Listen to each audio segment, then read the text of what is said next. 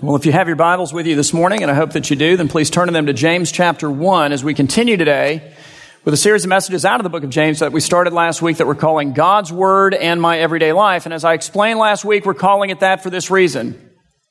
That's what James talks about, okay? He talks about God's Word in our everyday life, and we said, it's even a little bit uncanny in that it's like He's stepped into our lives at some point. And then under the guidance of God, and I think that's important, He's gathered up what God thinks are some of the most important topics in our lives. And then it's as though James sits down with us across from a table, and he just spreads them all out and says, all right, here's the deal. This is what God's Word says about this, and this is what God's Word says about this, and this, and this, and this, and this, and this, until He's done. And as we also saw last week, His gift is not one of subtlety. James is really direct. In fact, if you were with us last week, he took up the everyday topic of suffering, didn't he? And he came to us in the midst of our suffering, to people who were suffering deeply. A lot of you here today. And here's what he said. And this is how he said it right out of the gate. He said, guys, suffering deeply. Okay, here's the deal. Here's God's command to you, not suggestion. Here's what you are to do in faith. You are to count it all joy that you're suffering. That just doesn't give you the warm fuzzies. That's not real endearing. Now, he then went on to give us his reasoning, and his reasoning, of course, is impeccable. It is the Word of God to us, and as you see his reasoning unfold, you go, oh, wow, okay, yeah. When I look at it like that, through that magnifying glass of faith, I can see why it is that even in the midst of my suffering, I'm to count it all joy. But my point is, he didn't start with the reasoning, build his case, kind of brought you along with him on the journey, and then finally, after he's sort of explained it all in advance, then said, and therefore, here's my conclusion, you should count it all joy when you suffer. He just came right out and said, count it all joy when you suffer. And I don't know about you, but it made me kind of want to punch him in the nose so he could count it all joy in that moment with me. He's really direct. How many of you thought he was direct last week? Child's play compared to how direct he is going to be today. Child's play. Let me just take everything that he's going to say to us and put it in one sentence. And it's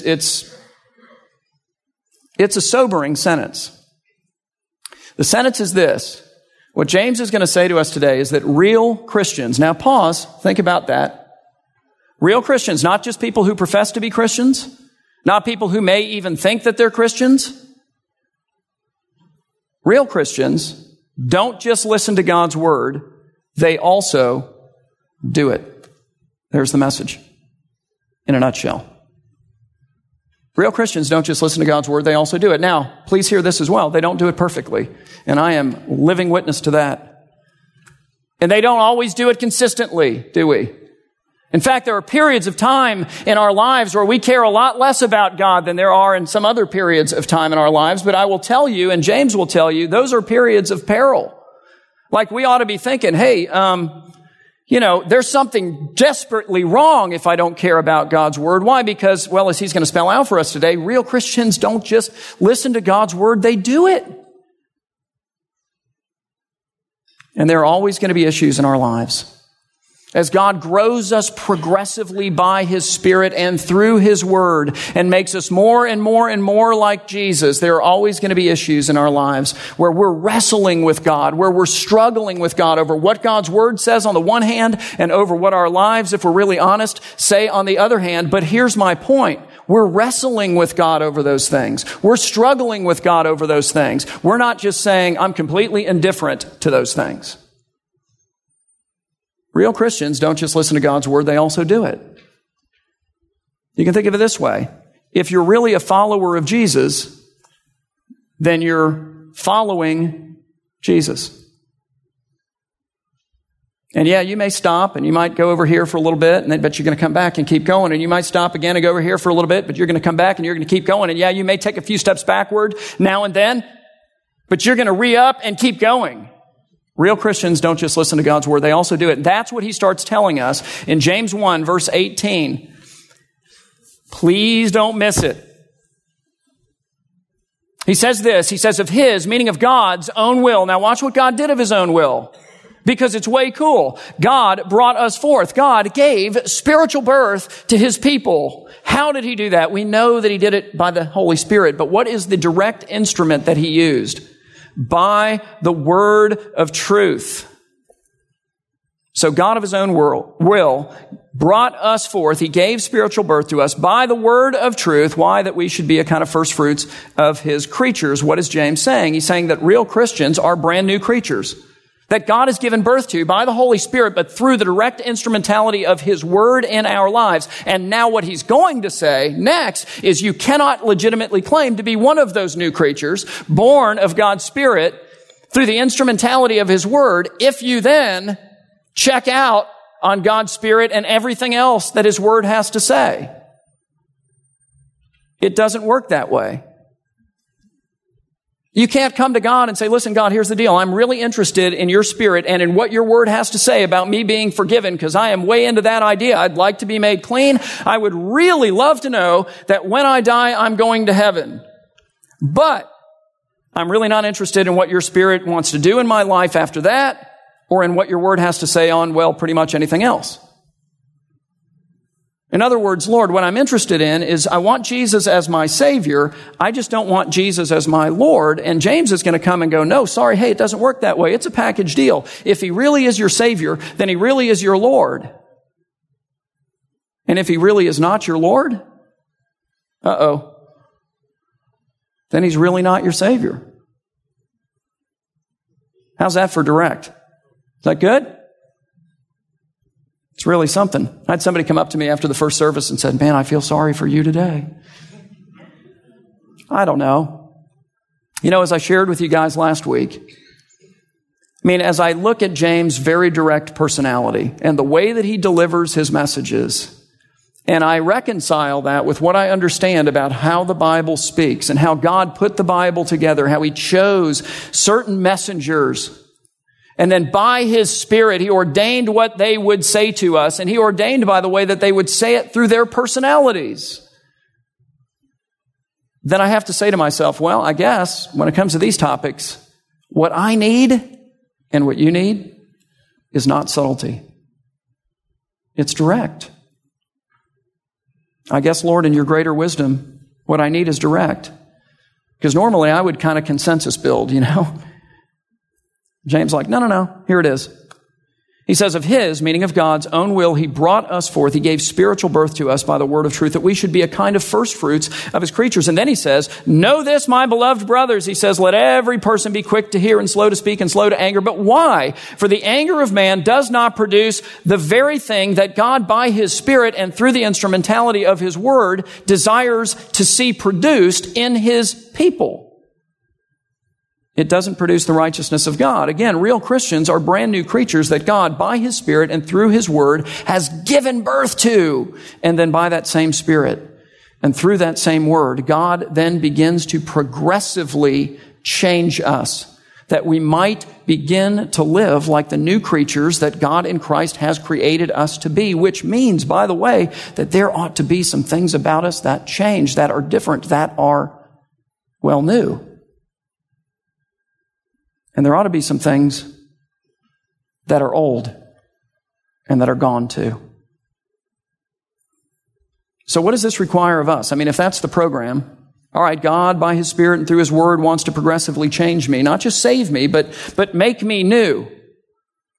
What does that mean? Well, in regards to our attitude toward the word, it means that we need to have the right kind of attitude toward God's word, and James is going to tell us what that attitude is. He tells us that it's an attitude of humility. Listen to what he says in verse 21. He says, therefore, meaning since you're a new creature and you should now begin to live like a new creature, put away all filthiness and rampant wickedness. That's the old stuff. That's the old you. Take that off is the idea. And do what? Because here we go. Receive how? With meekness. Or really, I think a better word is with humility. Receive with humility the implanted word. So James has said, okay, real Christians don't just listen to God's word, they also do it. But how do we do it? Well, we do it, first of all, by developing the right kind of attitude toward God's word. What kind of attitude is that? It's an attitude of humility. So you got to pause and go, okay, what's my attitude toward the Word of God. Let me give you some options. I think a lot of us avoid God's Word. Have you ever done that? Am I the only one? It's just me? You avoid it because you don't really want to know what it's going to say, or worse, you already know what it's going to say. You just don't want to hear it again and again and again and again. I think a lot of us ignore it. I mean, we're cool with some topics, but with others, it's like, la, la, la, la, la, la, la, la, la, la. Is he done preaching yet? La, la, la, la. You know, seriously, just get it over with. Oh, I have to endure this one. La, la, la, la. We don't want to hear it. We want to ignore it. I think a lot of us take it under advisement. Hey, you know what, Lord? I appreciate the opinion, and I'm going to take it under advisement. And I'm going to get back with you. Maybe. Maybe not. I think all of us, to some degree, pick and choose amongst it, don't we? I mean, none of us are as humble as we ought to be when it comes to God's Word. Let's just be honest. And there are topics that we love the pastor to preach on, and we look around the room and say, preach on it. Let all these sinners know about this, because you're cool with it, right? It's the one thing that doesn't bother you. It's the area that you don't struggle. You're like, I excel in this. Preach to the sinners, Tom. Okay, but don't talk about this. Don't talk about this. Don't talk to me about my sex life. Don't talk to me about pornography. Don't talk to me about money. Don't talk to me about my attitude. Don't talk to me about what? How would you fill in the blank? Because all of us have a thing that we'd write in there. We don't all do God's Word perfectly. There are always areas that we're struggling and wrestling with God over between what His Word says and what our lives say. But guys, we're struggling and wrestling, right?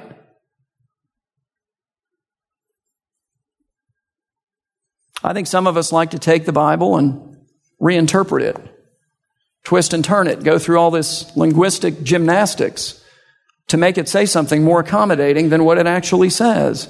We all have that in us. Believe me. I know, but I think kind of the bottom line when it comes toward your attitude toward the Bible is this. When you look at the Bible, do you see yourself as standing above the Bible? That is to say, you are its judge. Or do you see yourself in humility standing underneath it and receiving from it? Because that's the position of faith. That's the position of humility. That's what James is calling us to. Again, second part of verse 21, he says, receive with meekness, with humility, the implanted word. And that's important too, because he's making an agricultural analogy. He's saying that the true believer stands beneath in humility the word of the living God and allows the Lord God to then deposit seed by seed of His word into the soil of his heart, which then begs the question of, well, how do you know if you're doing that? Well, I think the answer to that is you look for fruit. Because here's what we know. Good seeds planted in good soil bring forth fruit. And they may bring forth a lot of fruit, and you know Christians like that. You look at their lives and go, my goodness, look at the abundance of fruit, you know. Or they may bring forth like one orange on a tree. But they always bring forth fruit. And if they don't bring forth fruit, what James is trying to say to us is that the problem's not with the seed. It's with the soil. And if you don't buy that, then he very bluntly says, well, then you're deceiving yourself. He says again, receive with meekness or humility the implanted word, which is able to save your souls. And then he drops the agricultural analogy completely, and he just plainly says, but be doers of the word. Let the humbly received implanted seed of God's word do what it should do organically. Do what it ought to do naturally. And that's an interesting thought too, isn't it? I mean, if God's seed is going into our heart and it's really finding good soil and it's taking root, okay, it's going to bring forth fruit. We're not going to have to manufacture the orange on the tree. It's just going to happen.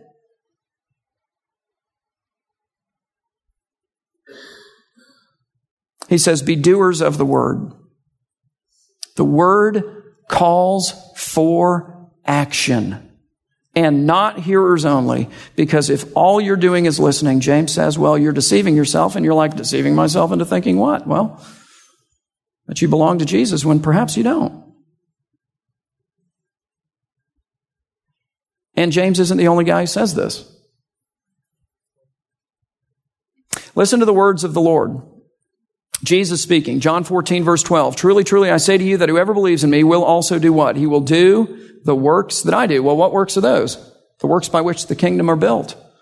The gospel mercies of Christ, the gospel message of Christ. It's feeding the hungry, it's clothing the naked, it's sheltering the homeless, it's all of these different things. And it is very definitely also the preaching of the gospel message of salvation by grace alone, through faith alone in Christ alone. He's saying, look, you can't, on the one hand, claim to be the recipient of that gospel, and on the other hand, do absolutely zero to further it.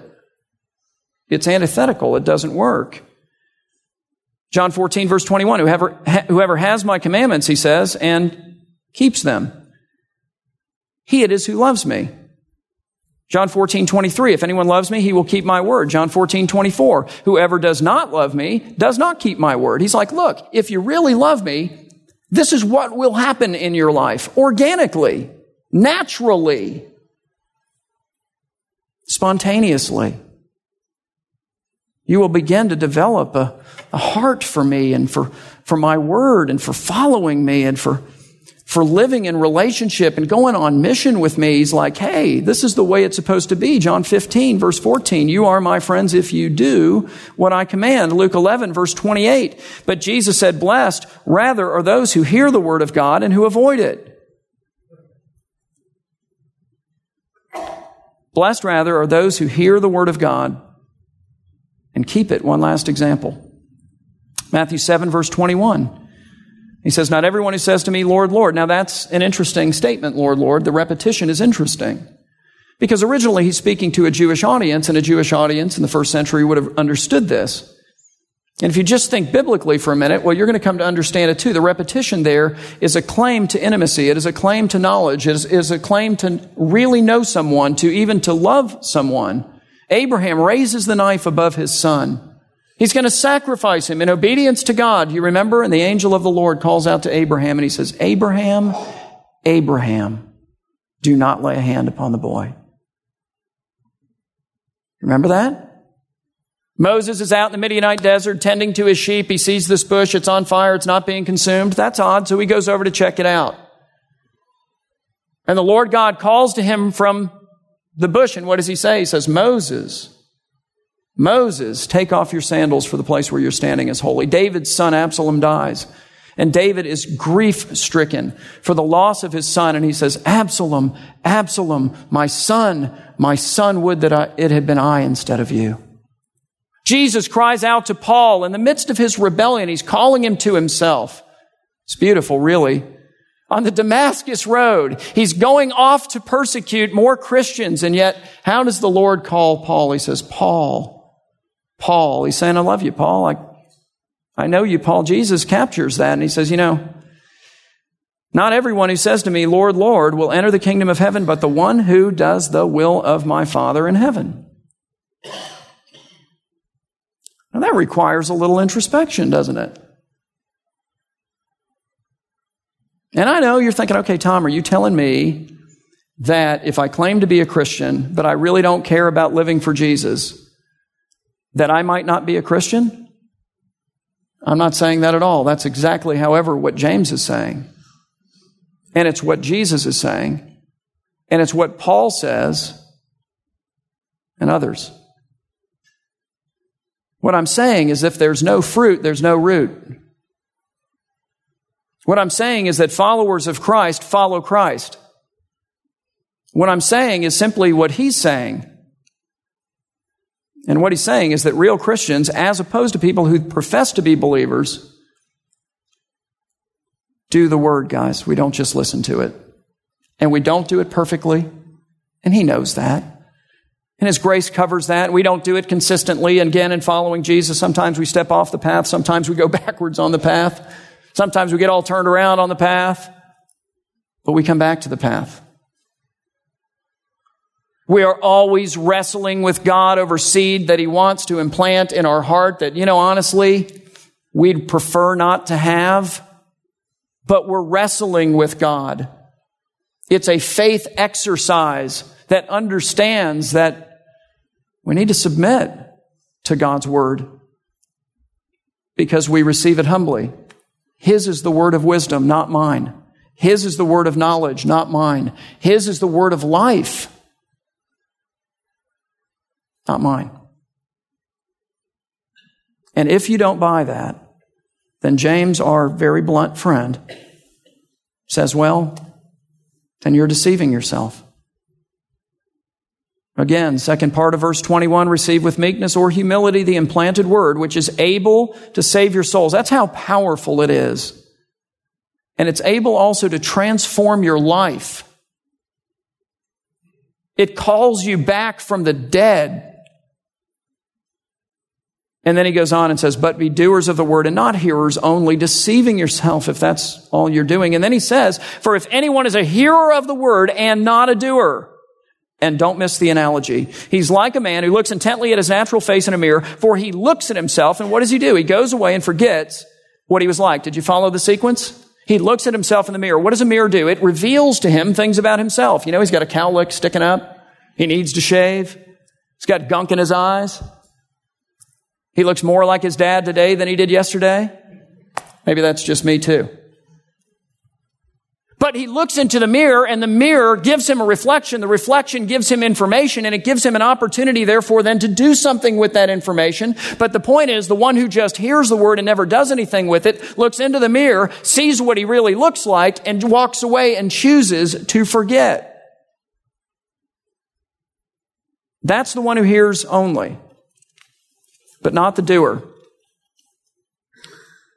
For he then goes on to say in verse 25, he says, but the one who looks into the perfect law, which, by the way, acts very much like a mirror. When we look into the perfect law of God, what do we see? We see who we really are morally in the eyes of God. Not in the eyes of mom, not in the eyes of Tom. Not in the eyes of your husband or wife or children or parents or, friends or neighbors. But when we look into the perfect law of God, which is a reflection of the very holiness and the perfections of God himself, and we see ourselves in contrast to that, well, what we see is a little alarming. In fact, it's a lot alarming. The law is a mirror. He says, but the one who looks into the perfect law, and then he describes the law, he calls it the law of liberty. Now, how is it the law of liberty? I mean, it seems like the law of depression, doesn't it, in some sense? I mean, if that's what you see, it's like, oh man, really? It's the law of liberty if you do something about what you see. If you look into that reflection and see who you truly are morally before God, not mom, not Tom, but before the Lord, and you realize, you know what, I can't undo this. I can't make clean what I've made dirty. I can't go back and fix it all. And it drives you to the only one who can. That's the gospel, man, that the Lord Christ came and he lived the perfect life that all of us live. When he looks into the perfect law, he sees his own reflection, and it's nothing but beauty. And then he took upon himself all of our filth, all the stuff we see in that mirror, and he took it away and washed it away with his blood on the cross, that through faith in him, God, our Heavenly Father, sees us as pure, as holy, as beautiful. That's the gospel, see? And it sets us free, this law does, when it drives us to Jesus, the only one who can fix this problem. And it sets us free also as we then submit our lives to God's Word and to God's Spirit, that the same Spirit who saved us and the same Word that drove us to Jesus now begins to progressively transform us into the image of Jesus. That we begin to live like the new creatures more and more and more so that we've been created in Christ to be. That we die more and more unto sin and live more and more unto righteousness, reflecting the righteousness of God in ever greater and increasing capacities in our lives. And in doing that, avoid so many of the entanglements and pitfalls and enslavements and addictions that will otherwise be ours. It is a law of liberty. It's not a law that comes along to kill your fun. It's wisdom. So anyway, he says, but the one who looks into the perfect law, the law of liberty, and perseveres, he doesn't walk away, he doesn't forget it. He sticks in it, he stays with it, being no hearer who forgets, but a doer who acts, because the word calls for action. Action. he will be blessed in his doing. What is James saying? He's saying the law of God, the Word of God is like a mirror. And when you look into it, it reveals things about you and it gives you the opportunity to do something. He's saying those who walk away and choose to forget about it do not belong to Jesus. Those who run to Christ and then in ever increasing measure get underneath that Word and allow God seed by seed to plant his seed and bring forth fruit. Those are the true believers in Christ. Real Christians don't just listen to God's Word. They do it. And then James closes with 3 tests, which really kind of forecast so much of what we'll talk about in the rest of the book. And I really want to flesh those things out when we get there. But he says this, verse 26, if anyone thinks that he is religious or that he really belongs to Jesus, if you will, and does not bridle his tongue, oh, good grief, he's going to talk to us about our mouths. Now that's an area of struggle, isn't it? Maybe that one's just me too. If anyone thinks that he is religious and does not bridle his tongue, but deceives his heart, this person's religious is worthless. Oh, you know the subtlety. My goodness. Religion that is pure and undefiled before God the Father is this. It is to visit orphans and widows in their affliction. It is to minister to the helpless. We'll talk about our mouths in chapter 3. We'll talk about the helpless in chapter 2, and then he says, and to keep oneself unstained from the world. That's chapter 4. So in conclusion then, what is the gospel according to James? The gospel is that we are saved by grace alone, through faith alone, in Christ alone. That is to say, when we look into the perfect law, we go, I can't do anything about this. And it's a problem. And we run to Jesus, the only cure for this problem. But that's not all we do. We are saved by grace alone, through faith alone, in Christ alone, but as the reformers, Martin Luther and others would say, not by a faith that is alone. That is to say, if we have truly run to Jesus, who has given birth to us by his Spirit and through his Word, we then don't reject his Spirit and Word and live apart from him from then on. But instead, as he increases our grace, we position ourselves underneath his Word. And we allow him by that same Spirit and through that same Word to progressively transform us into the new creatures that he has created us in Christ to be. If the seeds find good soil, they bring forth fruit. You follow? Real Christians don't just listen to God's Word week after week and then walk away as if they've heard nothing and don't do anything with it and bring forth no fruit in their lives. They do it. They do it. Amen. Let's pray. Father, we do thank you for your Word as we find it in James. Lord, we shudder a bit at its lack of subtlety. And yet, Father, I pray that you would give us the grace and the faith necessary to accept that it is a direct message that you in wisdom have given to us, and that it is good that you have done so. And Lord, I pray that we would find it challenging unto salvation. In other words, God, I pray that it would cause us to examine our lives and to look for fruit. And if there is no fruit, then Father, I pray that we would come back to our Lord and this time submit our lives to him for real. And stop saying things like, Lord, I'm interested in your Spirit and your Word, but only because I'd like to go to heaven, but I'm basically not interested in anything else beyond that. That's not real. It's not authentic. It's not genuine. It is not a giving of oneself to Christ in truth. But instead, I pray that you would humble us by your holy law, by all that we see within us, and that we would come to Jesus for real. And in humility, give ourselves to him and find the rescue that is found in him alone. And then in humility, begin by the power of his Spirit, day by day, to offer ourselves to him in gratitude and in worship. Lord, to allow Him to implant His seeds into our hearts. And God, I pray for those of us here today who are wrestling and who are struggling, who are avoiding your word in various areas. We all have a fill in the blank there. God, I pray that you would break us, that you would cause us to see that our Savior is sweeter than whatever it is that we're savoring in His place. That you would cause us to surrender that area, to open up our hearts, and to allow that seed to be implanted. Remind us, God, that we stand under your word. It is the word of wisdom, knowledge, and life, and not ours. Lord, give us the faith that we need now to live ever more for you today than we did yesterday, and tomorrow than we will today. Make us into the new creatures that you have created us in Christ Jesus to be, we pray, and do it for your glory. In Jesus' name, amen.